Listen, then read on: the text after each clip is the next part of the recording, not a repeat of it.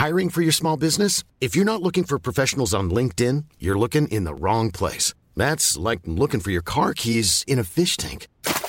LinkedIn helps you hire professionals you can't find anywhere else, even those who aren't actively searching for a new job but might be open to the perfect role. In a given month, over 70% of LinkedIn users don't even visit other leading job sites. So start looking in the right place. With LinkedIn, you can hire professionals like a professional. Post your free job on linkedin.com/people today.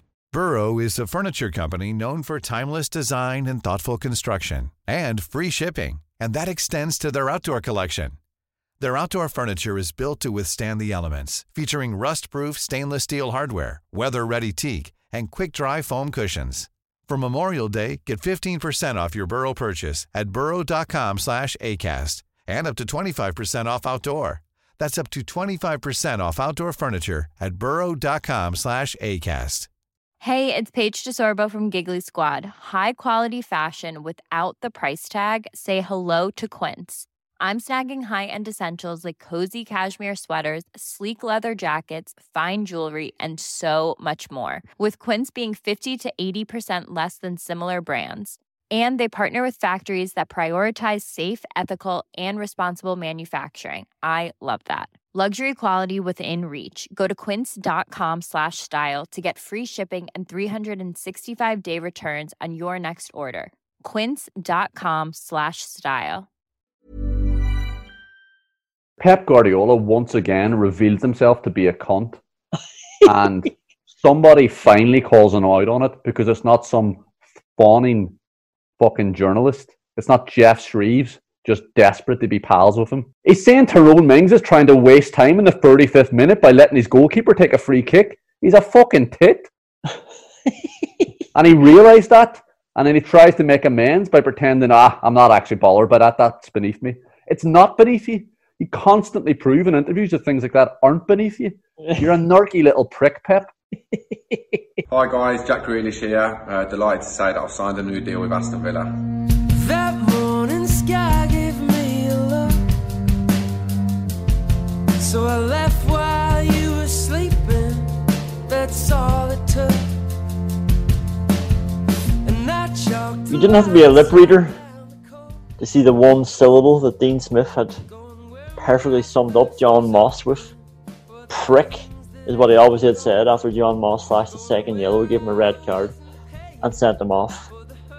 There's a couple of things about this, right? So we're going to get into this offside thing in a second, right? And genuinely, there's a question I want you to answer. It's like, at what stage do Villa take hefty legal action against the Premier League for this stuff? But I'm going to get back to that. The John Moss thing, right? Forget, right? Imagine that was actually a legitimate goal. John Moss has to have some bit of cop on. Villa have just conceded in the 80th minute in the toughest ground you can go to. Terrible conditions. They've had a terrible time of it. They haven't played in 19 days. They've played so well. They've conceded in the 80th minute. A mistake as well. Never mind the decision. Obviously, the decision is up for debate as well. John Moss, who thinks he's a big man, who has already been forced into changing the decision from a goal kick to a corner based solely on pressure from Man City players. No, he got the right decision, but he only changed his mind because he was under a bit of pressure. And now he's coming over trying to act like a big man to a manager who is obviously disgruntled. John Moss has given him a yellow card. Have a bit of game management. Where does that come into play of a referee? Let it go. Don't need to come over and give him a second red and try to throw your weight about, and then suddenly for the next 10 minutes, just decide to give Villa no frees. Two blatant fouls on Jack Grealish, completely overlooked because John Moss has now decided that he does not like Aston Villa or Dean Smith. Prick could not sum him up anymore. Now, there's also an element, if you're Dean Smith and you're looking at it thinking, Jesus, if Tyrone Mings doesn't dick about again, you leave with a really hard-fought point. But then you look at it back, and I'm so disappointed. I'm a big fan of Jamie Carragher, who is talking about, he's just retweeting people saying that it's a different phase of play because Tyrone Mings has controlled the ball. Tyrone Mings hasn't controlled the ball. He's tried to control the ball, and then the ball is taken off him before it even gets to his feet by a player who's coming from an offside position. The only reason that Tyrone Mings has to control the ball in the first place, because that player is there. I'm fucked off.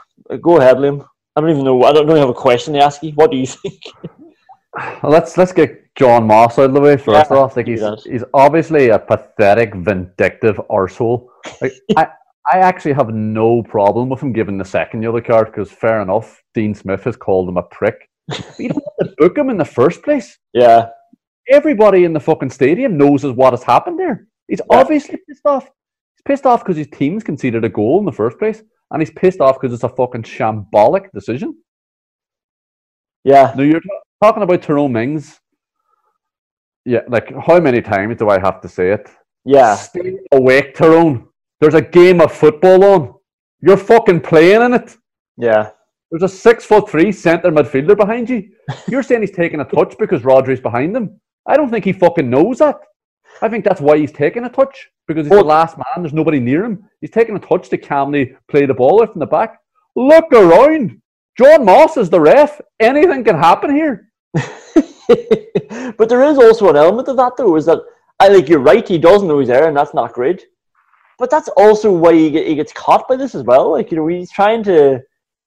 Maybe that would mean then that it's fine. It's a different phase of play. But again, he hasn't gotten it under control. I still think it's shambolic that, this couldn't be a clear incident of somebody who's offside affecting the play. And again, if Tyrone Mings knows he's there, he's acting because of that. And if he doesn't know he's there, he hasn't been allowed to control the ball. Whatever way he slices it, it's a terrible decision. But yeah, there's still that element of complete frustration because, like I say, you've come to the toughest opposition in Europe. You're away from home. It's a terrible night.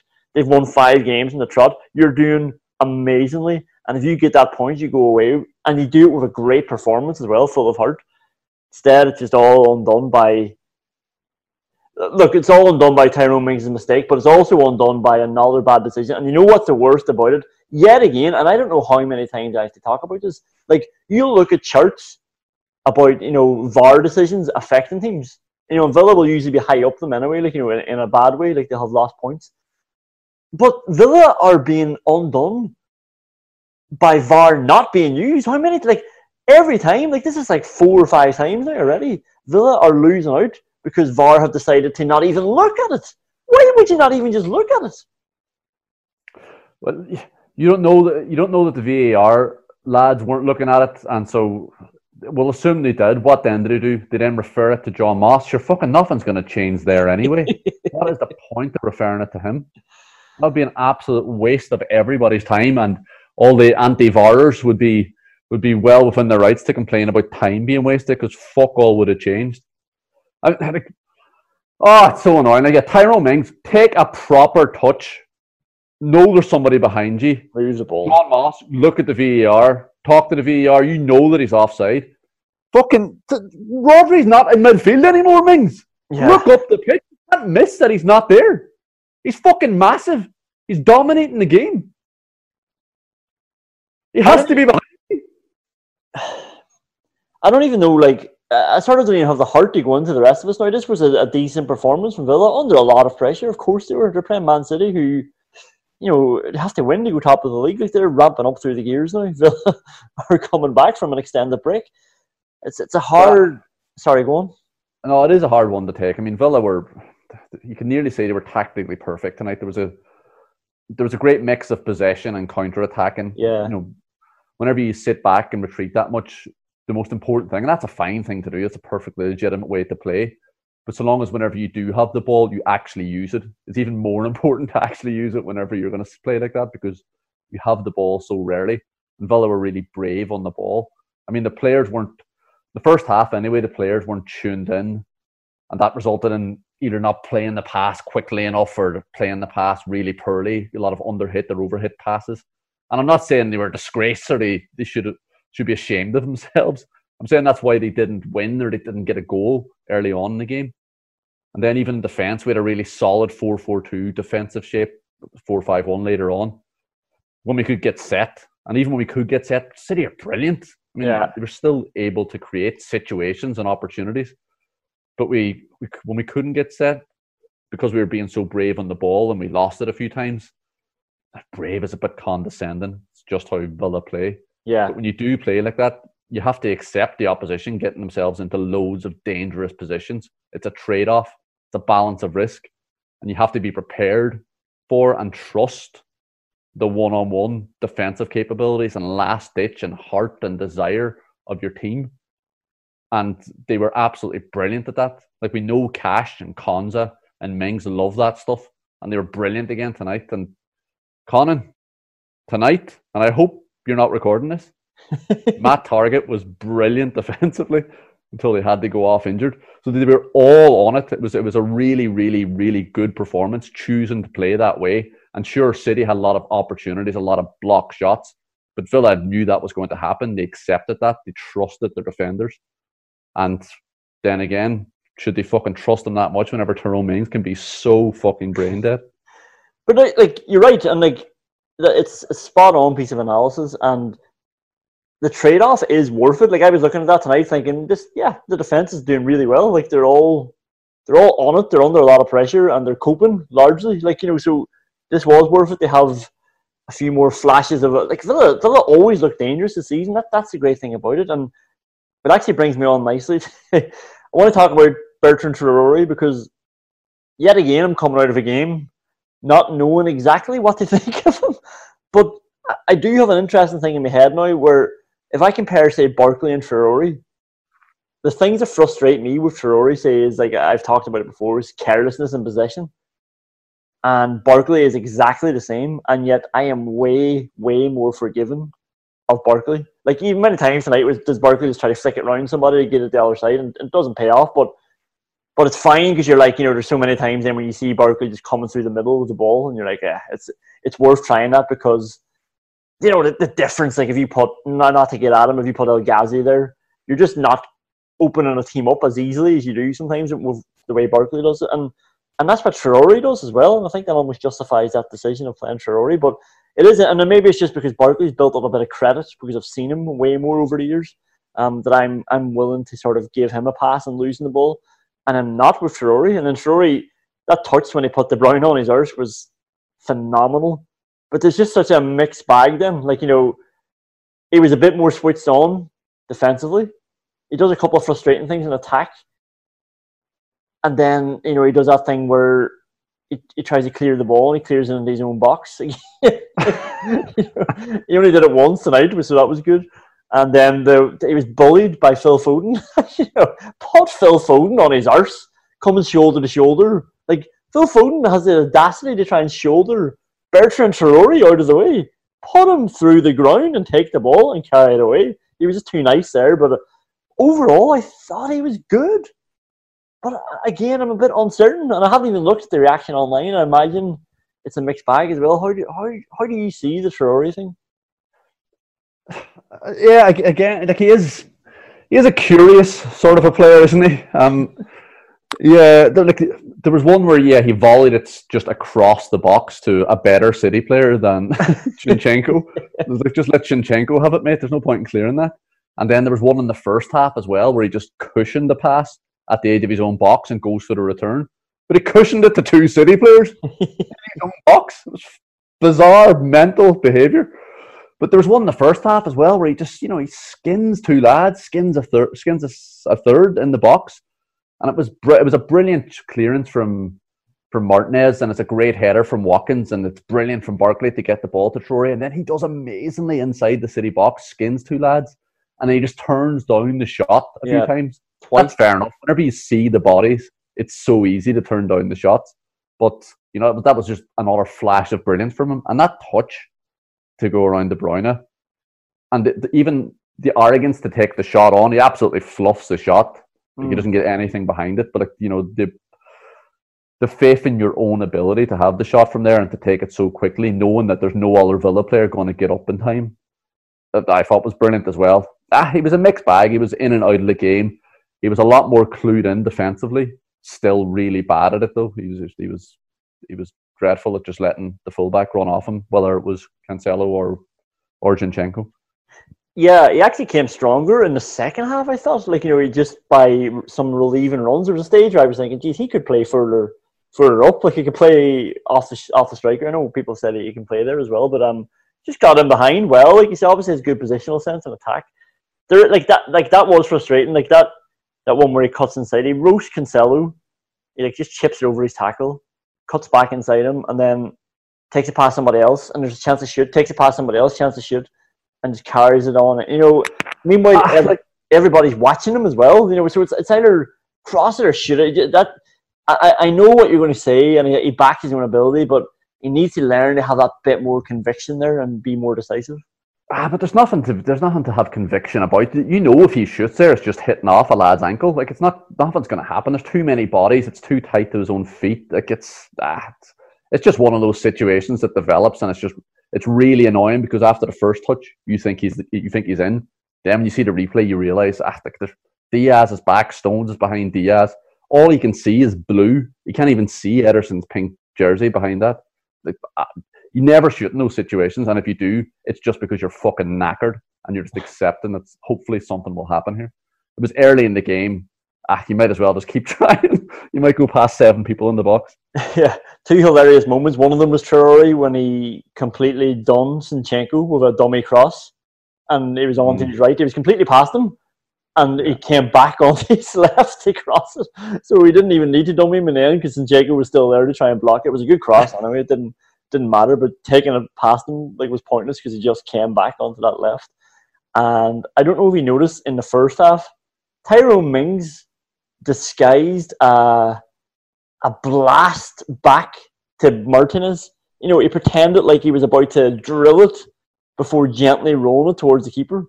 Nobody thought you were fucking ballooning it, like, you know, out for a corner. It was like one of those ones where there's a boy closing him down and he's trying to look cool.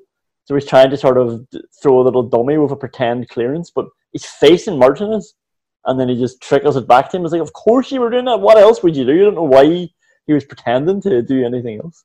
I'm glad we come back onto that fucking arsehole. There was one later on as well where he's running down the channel, and he's done this before this season, where he takes a touch and it looks really good because he's really strong. He's knocking the guy off the ball and he's composed inside his own box. But he takes a touch into his own box again against Man City, and there's just players streaming in, and then he plays a no-look pass to Ezri Konsa. Yeah, to Ezri Konsa's left foot. I assume he did that because he didn't want it on his right, so he gives it to Konsa's left. What the fuck was that about?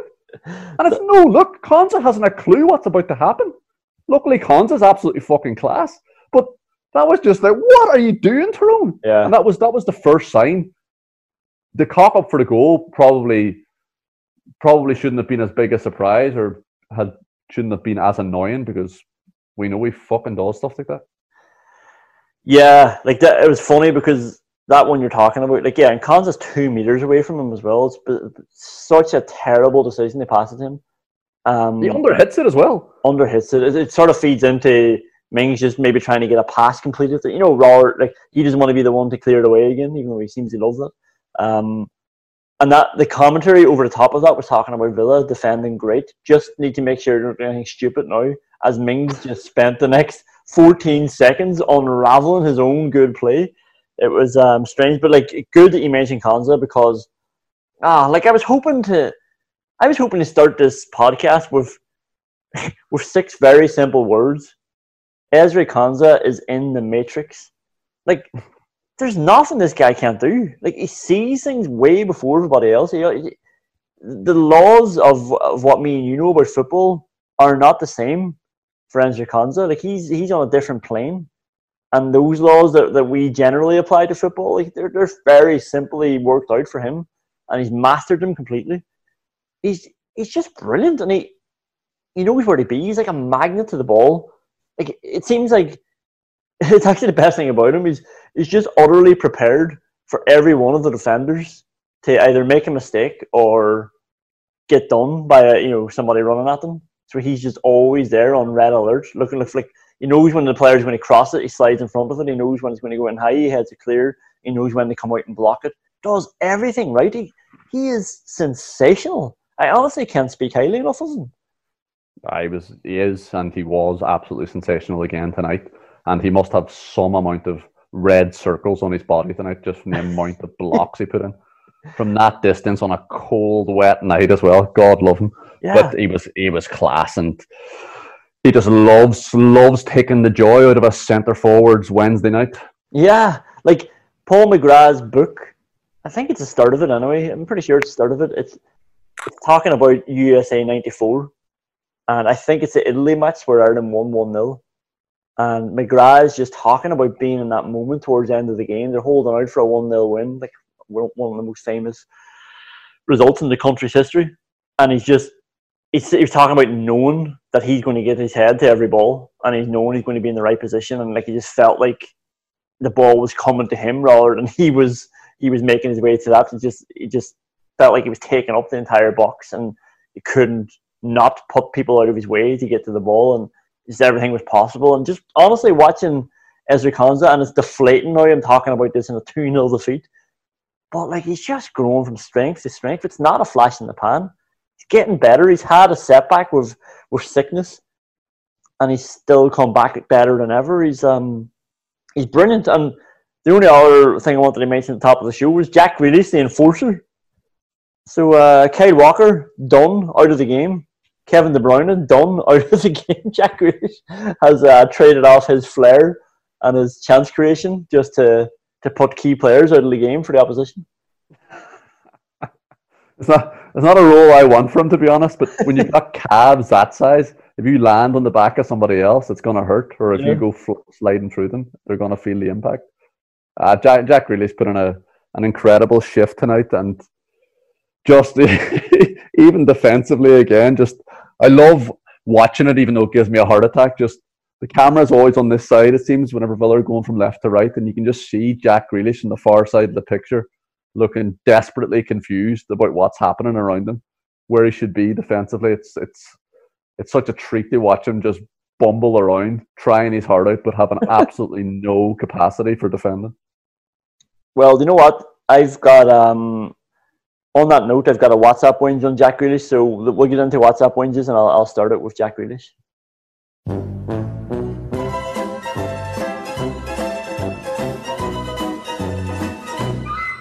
We're going to start with the thoughts of the Villa podcast.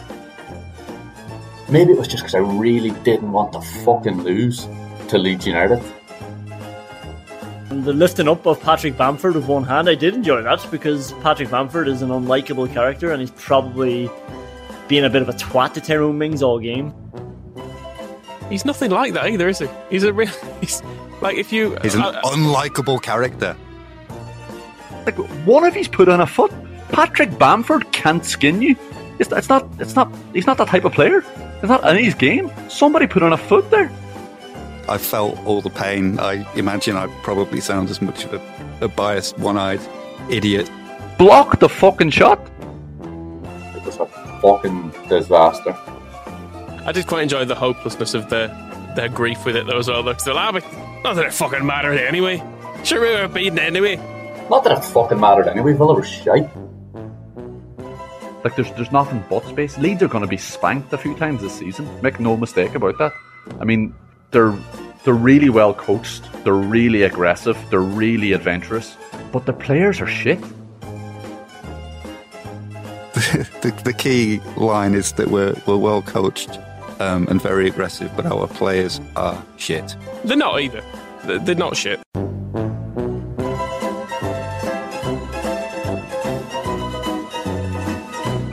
I mean, that was great. That did have everything. The only downside, those Brummy accents, though, really go through you, don't they? What's up, Winges? Jack Grealish. Grealish can see Cancelo's run. He is just not bothered to track it. Like that came from 15 meters away. I saw that, and he knows. Like, it's the only person he has to look out for. Like, Matt Targett is watching Sterling. Cancelo's coming on the inside of Grealish, and he's just pretending like he doesn't see him. Turns around with his hands out, hoping somebody else has come across. They put out his mess, and Cancelo cuts inside and hits the crossbar. Does Mings in the process, obviously. But Grealish can see it. He's just not bothered. And look, I'm not going to criticize Jack Grealish for not being good defensively, but I don't like that. Just tune in for that 5 seconds. Are you sure he's not putting his hands out as if to ask, what's happening here? Which defensive shape is this again? What am I supposed to be doing? Yeah, I don't know. Like it is endearing. You're right. And I do like, that Grealish and Barkley just sort of stay out of defending. It does make you more dangerous. I don't want them wasting too much energy, but with something like that, it's just too easy for City. Like City, more than anybody, just play those passes. When somebody gets free into the box, they play it to them.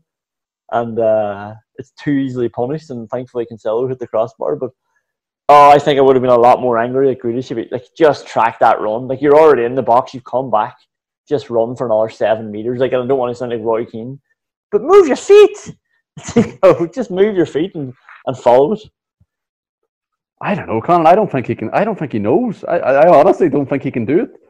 He doesn't know what he's supposed to be doing, and it's bizarre. And I've said this before. It's just do what you would not want a defender to do against you. Yeah. But this is one that I actually don't really care about, but everybody was talking about before the game, so I thought I would give the public throw the public a bone. Traore over El Ghazi? What the fuck? I think El Ghazi got Traore scored a lot of goals as well, and I thought it was an interesting decision, but only because Traore is brain dead in defence, and you can trust El Ghazi because he's worked with Dean Smith in the defensive shape for much longer than Traore has. But it's one or the other for me. I mean, El Ghazi is really, really flashy in games, never mind during the season as well. And I still think it was surprising though. But maybe El Ghazi wasn't there. Maybe he wasn't fit enough. Well, do you know what the thing is though? And I'm sort of saying it about Grealish and Barkley there as well. Traore's the same in that he saves most of his energy for attacking. And honestly, when El Ghazi comes on, he's definitely a safer option defensively. I saw somebody tweeting at halftime saying, get I think it was Qatar Lions. They were talking about getting Traore off, get Gilbert on, because they're worrying about being doubled up, and City did look frightening down the left. But Traore just gives you a bit more going forward because he's not as honest. And I do like when your attacking players cheat a little bit. We gave it out about Grealish there, but generally I do want Grealish just to hang back and just hope that it breaks down and then punish the team. That's what he's there for. Same with Barkley, same with Traore. And then what happened and I thought they were two decent subs and probably at the right time, but when Traore and Barkley came off, McGinn went in the Barkley's position and El Ghazi was on Traore's side.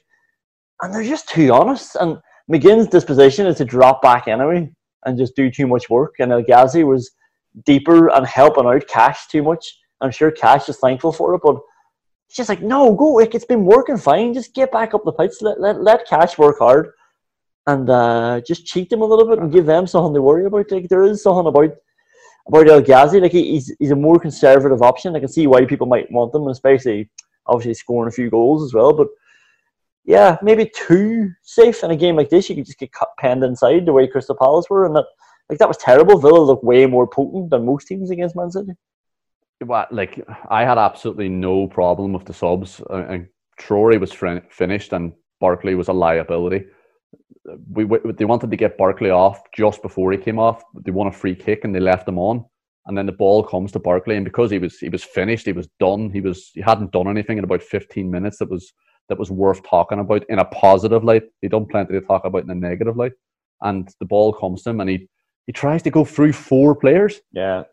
All of Man City's team are just running out. They're counter-attacking here because they're waiting for Barkley to lose the ball. And sure enough, he does, and then he gets the curly finger straight after that. Barkley was an absolute liability waiting to happen in the second half. I thought he did very well to come back out. I thought he was really bad all day. But he was definitely taken off at the right time. And Traore again. Traore can't seem to play beyond 65, 70 minutes. He just doesn't have it in his legs yet. And he was asking to be taken off as well. Third WhatsApp whinge, and I said this to you during the week. Should have just played the kids. You're a fucking loser. We're fucking Tyrone Mings heading the ball away from getting a 0-0 draw tonight. Yeah. Against who you declared the best team in Europe there. Should have played the kids. But before this game as well, you were talking about, they're going to get injured because they haven't played a match in ages. So you don't want them to play another match? Is that going to protect them for the Newcastle game? Well, they play their best players. Villa can beat Man City. They beat Liverpool 7-2. This is the most bizarre season of all. You don't just concede a game. Villa are in the top 6 teams on form in the Premier League. You don't just not try to play Man City. This isn't the fucking FA Cup, son. I feel like right now, like Gary Neville, you know when Jamie Carragher's going off on one and he's completely disagreeing, and Neville's just got that cockiness where he's not really listening to him and he's letting him have his say, and he's going to come in and just disregard everything he says. That's exactly how I feel right now when you're going off on one, and I just, I'm not going to change my mind on this because I had the foresight to say we're going to lose this game anyway. And in hindsight... Oh, fucking well done. You predicted who you think are the best team in Europe beating us. And, when knowing as well, we had 5 games in 12 days, I thought we could just cut that down to 4 games, go hard at it for 4 matches. And what's happened now in hindsight is that McGinn is missing the next game. Neil Taylor will probably fucking play. Everyone is knackered. And they're going there with a little bit less confidence now. Because they lost a match and Tyrone Mings has shown what he can do, and now that's in their heads as well. The same way a bad keeper is in your head, same way a Nyland drains confidence out of a team. Now it's just been hammered into them for 80 minutes. We were right there with Man City, might have even won the match if we had hung on. And we've just got this guy at the back who's giving out orders, and he might fuck it up for us. And now everybody's going to the Newcastle match, a game you should absolutely be winning. Now Neil Taylor's playing, Marvelous Nakamba is playing, and Tyrone Mings is playing, and everyone knows that too. Conor, they're playing Steve Bruce's Newcastle United after losing a game that will be in everybody's head as a massive injustice. Rodri was 30 yards offside. That's why we lost to the best team in Europe tonight. And now we have to go and make that right against... Thank fuck, Steve Bruce's Newcastle United. This is Steve Bruce. He was presiding over a club sitting in 14th in the 2nd tier of the English pyramid with the best English player in his fucking team. He had Jack Grealish in the Championship and he was 14th. You know how sad Steve Bruce is in Newcastle? Do you ever be flicking through your phone? So much news nowadays, like in sport and the world. There's too much news going on, especially if you're in Ireland. And, so you sometimes just read a headline and you fire on with your day. And I don't know what I read, but I thought Newcastle had hired a new manager. And it was just so uninteresting and so, obvious that I was like, all right. And carried on with my day, thinking that Steve Bruce was gone, and then I saw the team sheet against Arsenal, and I was like, okay, the new guy is changing. The new guy's changing the formation. So I started Googling Newcastle, and I saw Steve Bruce chatting shite about doing it his way. It's like, you've been in charge for 2 seasons. What are you talking about doing it your way, And it's just like that. That sums up Steve Bruce, that I thought he was sacked, and it sums up Newcastle. I thought they had a new manager and couldn't care less. I knew even the new manager wouldn't be making an impact. It's going to be another dud. No, you know what? You know what sums up Steve Bruce in Newcastle? The fact that they're now doing it Steve Bruce's way, and they fucking lost 3-0. Yeah. But this is the one though that I will get nervous about, and you will too. I was enjoying today, looking forward to the match. Obviously, there's a bit of excitement because I haven't played in so long.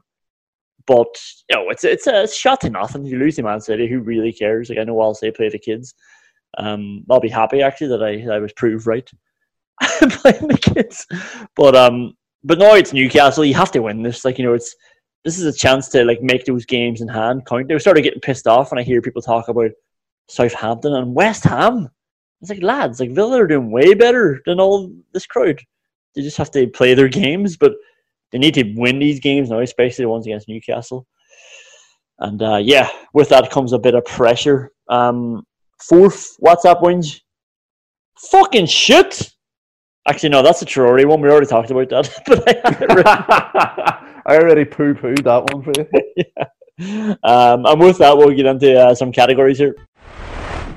The Vitamin meter going up, and Well, I thought you would have been surprised at this, but listening to you talk, I don't think you're surprised at all. Matt Cash, I I had him going down initially because Phil Foden just took it past him a few times very easily. There's one time where they were talking about amazing footwork from Phil Foden. I was like, what? Was it amazing footwork, or was it just the worst bit of defending I've ever seen from both Cash and Traore? But do you know what? Like, Foden got the better of Cash tonight, right? Foden actually had him on toast. But Cash did not collapse. Like, sometimes that's going to happen. Like, you've got an amazing player there on the left whose confidence is up. He's playing with Man City, so he's got all these great players around him. Like, that pass from De Bruyne to him just sums it up. Just so quick, so incisive. And just puts him in these positions that always has Cash under pressure. He's 1-on-1, sometimes 2-on-1 because Traore hasn't come back. And Cash didn't fold and he didn't buckle. And he just hung in there.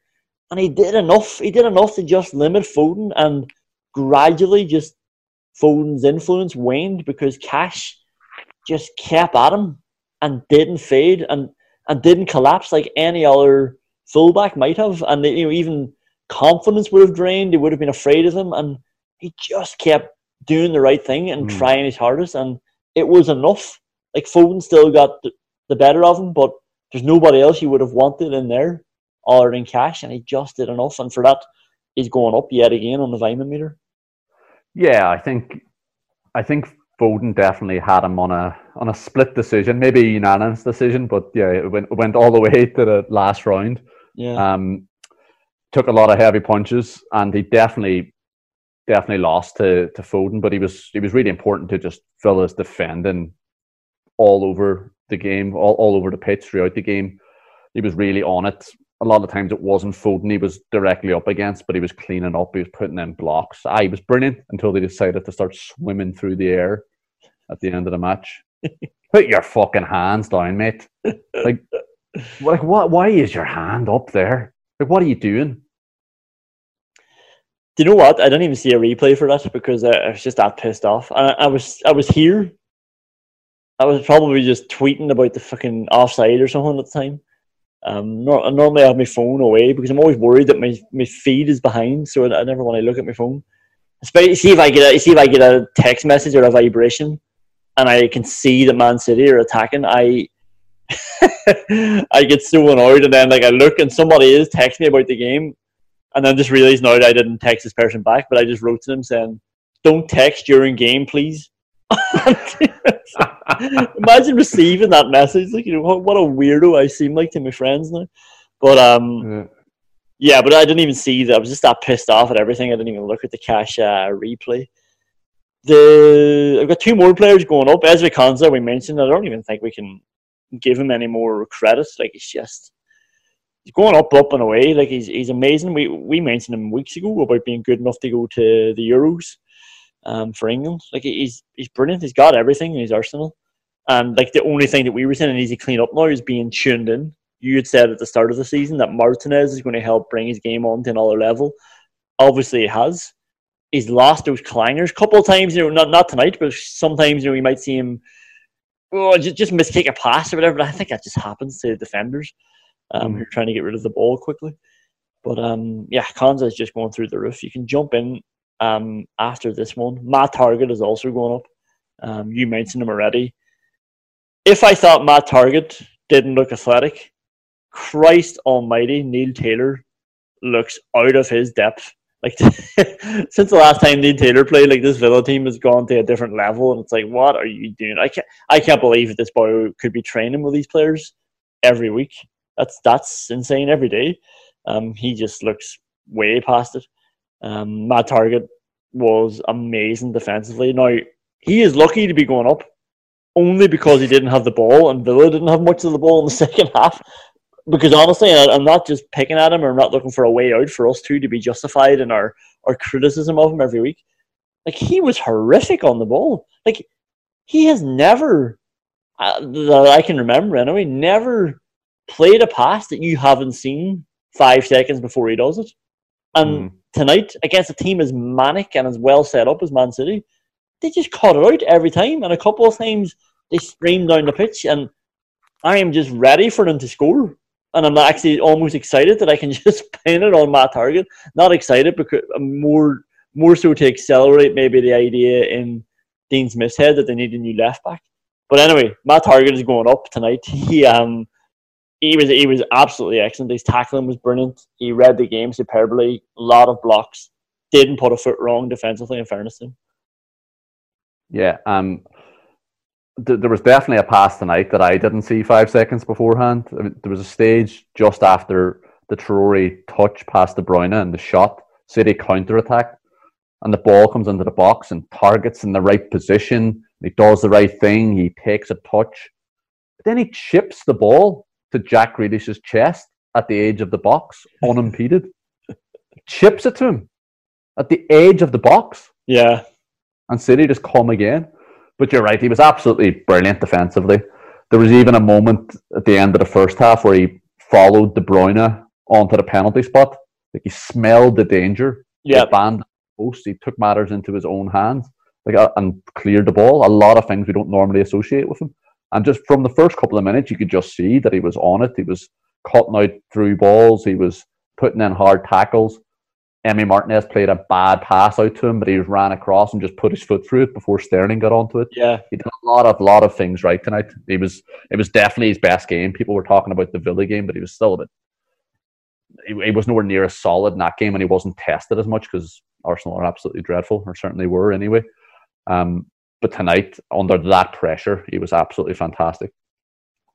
And to be honest as well, like, his biggest problem on the ball is just a mentality thing. It's obviously a confidence thing. It just, yeah. And again, we're going to leave it on a positive for him because he was, as you say, fantastic. But he just needs to stop listening to this podcast. Yeah, that would help him. But like, he just needs to stop being so shy on the ball, because it's so predictable, and it puts players into dangerous positions all the time. He often gets the ball cut out, and even if it doesn't get cut out, it's just, yeah, as I say, it's a bad pass to someone. It's not on. It's never, like, Matt Target can deliver a ball and he can play a nice pass if he's put in a position, but if he has to make a decision, it's never the right decision. And that's, that I can get on board with that Matt Target, and now if he wants to step on a bit further, just needs to start backing himself a bit more. I don't know if we want that, but like, it needs to start looking at the pitch a bit more and different options and backing himself to pick the right decision. Speaking of which, the only player I have going down is John McGinn, who left his left foot in Birmingham, and I don't know where he left his head. Couple of bizarre decisions. Just couldn't seem to connect with the ball properly tonight. Worked hard again, give you his base level of work ethic, but yeah, wasn't a good game for him tonight. And it's funny because they're always just willing and ready to laud too much praise on John McGinn because it's a name that they know, and they saw he was man of the match against Chelsea during the other game that they watched. And he wasn't good. He wasn't honest by any stretch. No, he was shite on the ball. Yeah, it was two half-hearted crossfield balls that got cut out after about 20 meters. Yeah. Like, do me a fucking favour, mate. It's a shit pass anyway. Yeah. But if you're going to play it, make sure you fucking play it properly. It was just no look, 50-yard attempted pass over to Matt Cash, who's in line with you. You're the centre midfielder. Just keep the ball. Do something more interesting than that with it. Don't just play that pass aimlessly and fucking terribly. And by the way, Kyle Walker is fucking injured for the last 15 minutes. Can we try and find Jack Grealish to get running at him? Instead of just decisions like that. As you say, it was a bad pass anyway. Even if it came off, it's pointless. And Cash wouldn't be able to do anything by the time it came down. It's one of those Rooney passes that everyone praised him for and ultimately didn't get anywhere with. Yeah, nah. Like, John McGinn is deservedly going down. And he's dangerously close to me just writing him off entirely, but sure, he wouldn't be the only person that's done that to. No, not writing him off yet. I think he's had more good days than bad as well in the last few months. So, no. He has. It's just been too up and down. He's been too erratic. And again, tonight, they put in an unbelievable amount of work. But just, come on, John, we need to keep the ball here. We only have it 20% of the match. Yeah, the Ronnie Rosenthal Award. We mentioned the Bertrand Traore cutting inside.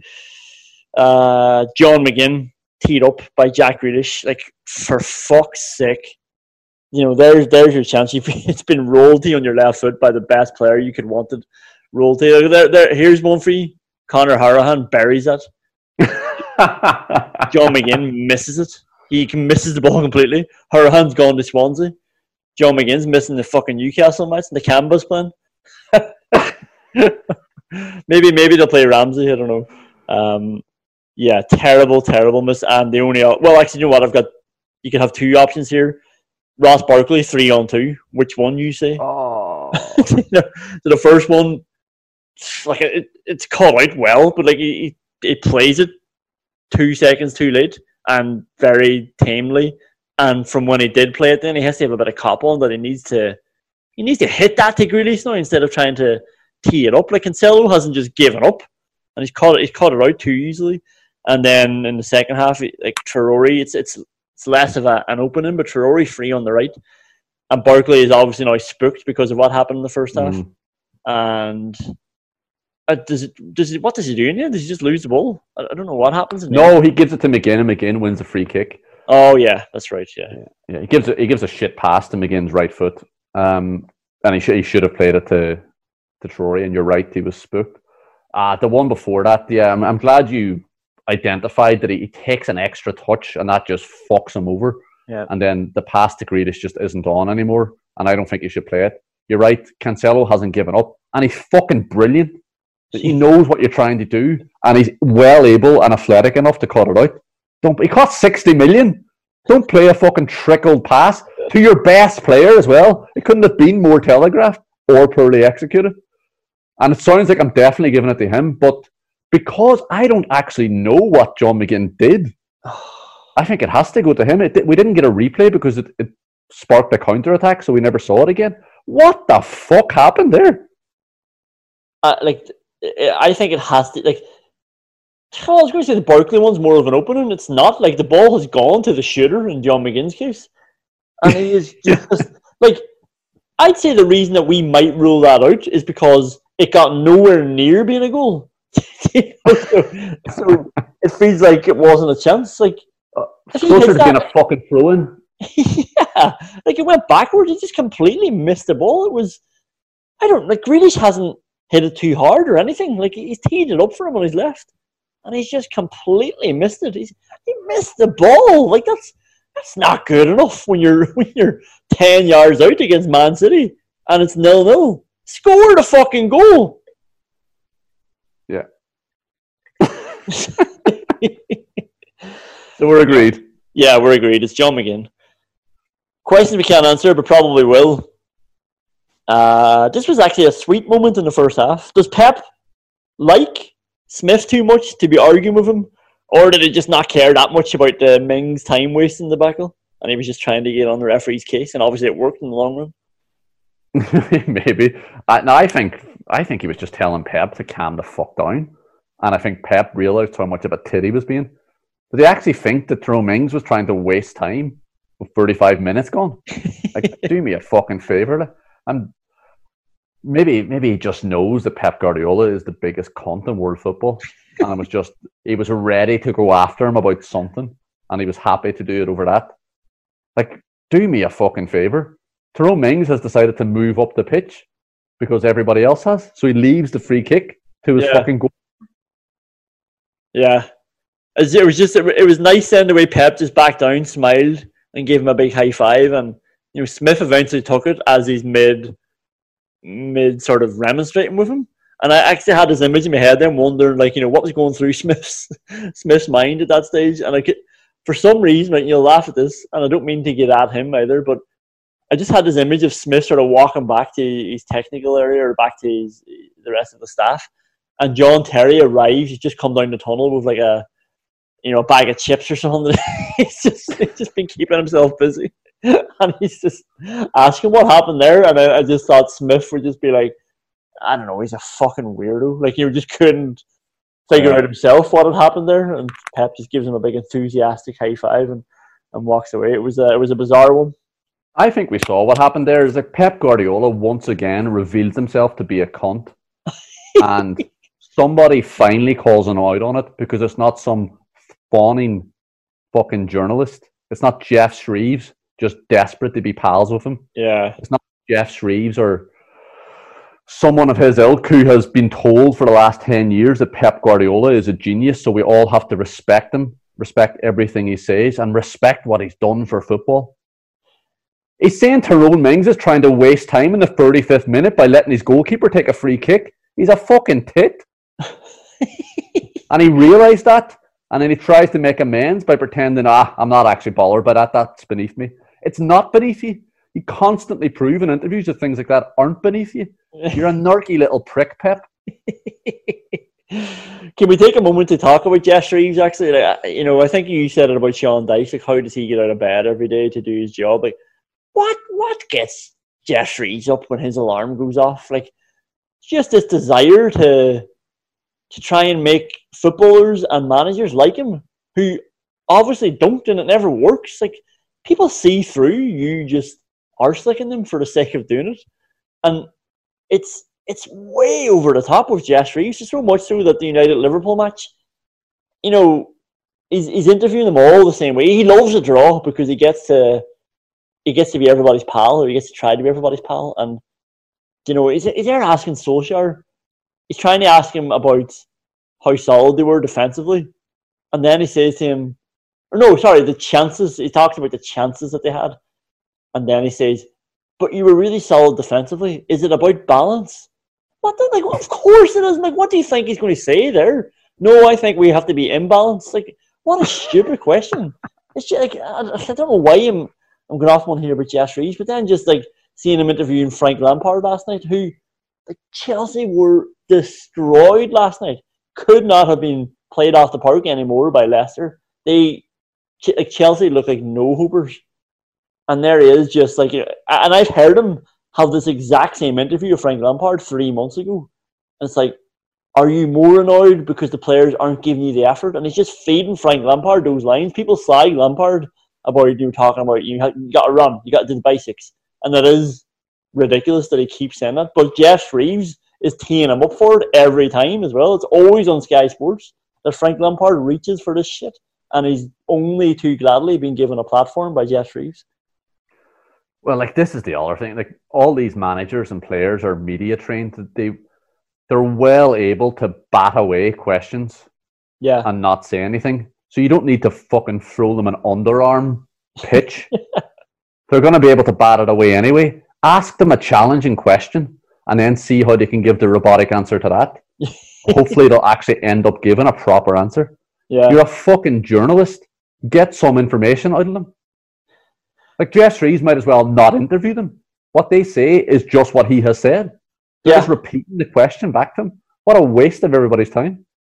What a lot of people might not have noticed as well, so everyone was praising James Maddison's interview yesterday, and it was a really good interview. He came across really well. But the best thing about it was that he wasn't answering Jeff Shreves' question. He was just talking about what he wanted to talk about generally, and then Jeff Shreves was doing his best to ruin it. And you could, towards the end, you can hear James Maddison talking over Jeff Shreves. He's trying to cut in and ask another shit question. And Maddison is obviously articulate, and he can think well, and he's trying to just finish his point before Jeff Shreves ruins the interview. So, like, that interview's getting a lot of praise, but it was in spite of Jeff Shreves' best efforts. But back to Villa v Man City. Was it a brilliant save by Martinez, or a really weird decision not to come out and claim it? I thought it was a really weird decision initially, but then you see the replay, and it isn't as close to him as I thought it was, and it drops a lot quicker than I thought it did. It's an absolutely ludicrous save. It's amazing, because it's not like he's just made himself big there. He throws his leg out. Yeah. After Silva takes the shot, like, that's a save. Like, that's a reaction save from that close, when he's already kind of on the ground, to be able to get his leg out like that. It was absolutely ridiculous. And then Mings and Konza were brilliant to cover around as well. But it was just a silly save that somebody shouldn't be making. Yeah, it was lethal. Like, he just knows exactly what Silva's doing there as well. And he reads it well, reacts phenomenally. And, I can't believe he's not even been talked about more. Maybe if it was 0-0, might be something that we'd pull up a bit more. But it's just Emi Martinez for you. It's superb. Like, and even just, you're right, like, I thought initially, what are you doing? And with the first replay, I thought he could have just, stretched his arms out and caught it, but he's just made a calculated decision there. Like, I might not get there, could foul him, could flap at it. Do you know what? I'll just read what he's doing and block it. That's exactly what he did. Blocked it with his foot. Brilliant again from Martinez, who isn't going up on the Weimann meter just because he can't go any further up, by the way, just in case anybody's wondering. Last one. Is anybody ever going to be held accountable for these decisions? Genuinely, like, this is insane. How, like, I don't even mean Villa now. I know everybody feels like they're affected by VAR, but what's happening? We've got technology. How do we have technology in the game and people are questioning whether or not we should use it? How have we gotten to that stage? Where are these experts? Like, it's like they're saying there, like, we'll get there Gallagher shots. Who cares? Like, he's a referee as well. Like, he's just as liable to fuck it up. What's happening? Yeah, but Conan, the technology is just a referee as well. Yeah. VAR isn't technology. It's just another John Moss, but he's just sitting in a fucking shed. One of the most frustrating things about that is if the linesmen aren't told to keep their flag down when there's a goal-scoring opportunity, just let the play out. There's absolutely no way in the world that linesman wouldn't have given an offside there without VAR, without that instruction from the governing body to keep your flag down. Like, that is definitely waved offside. Yeah.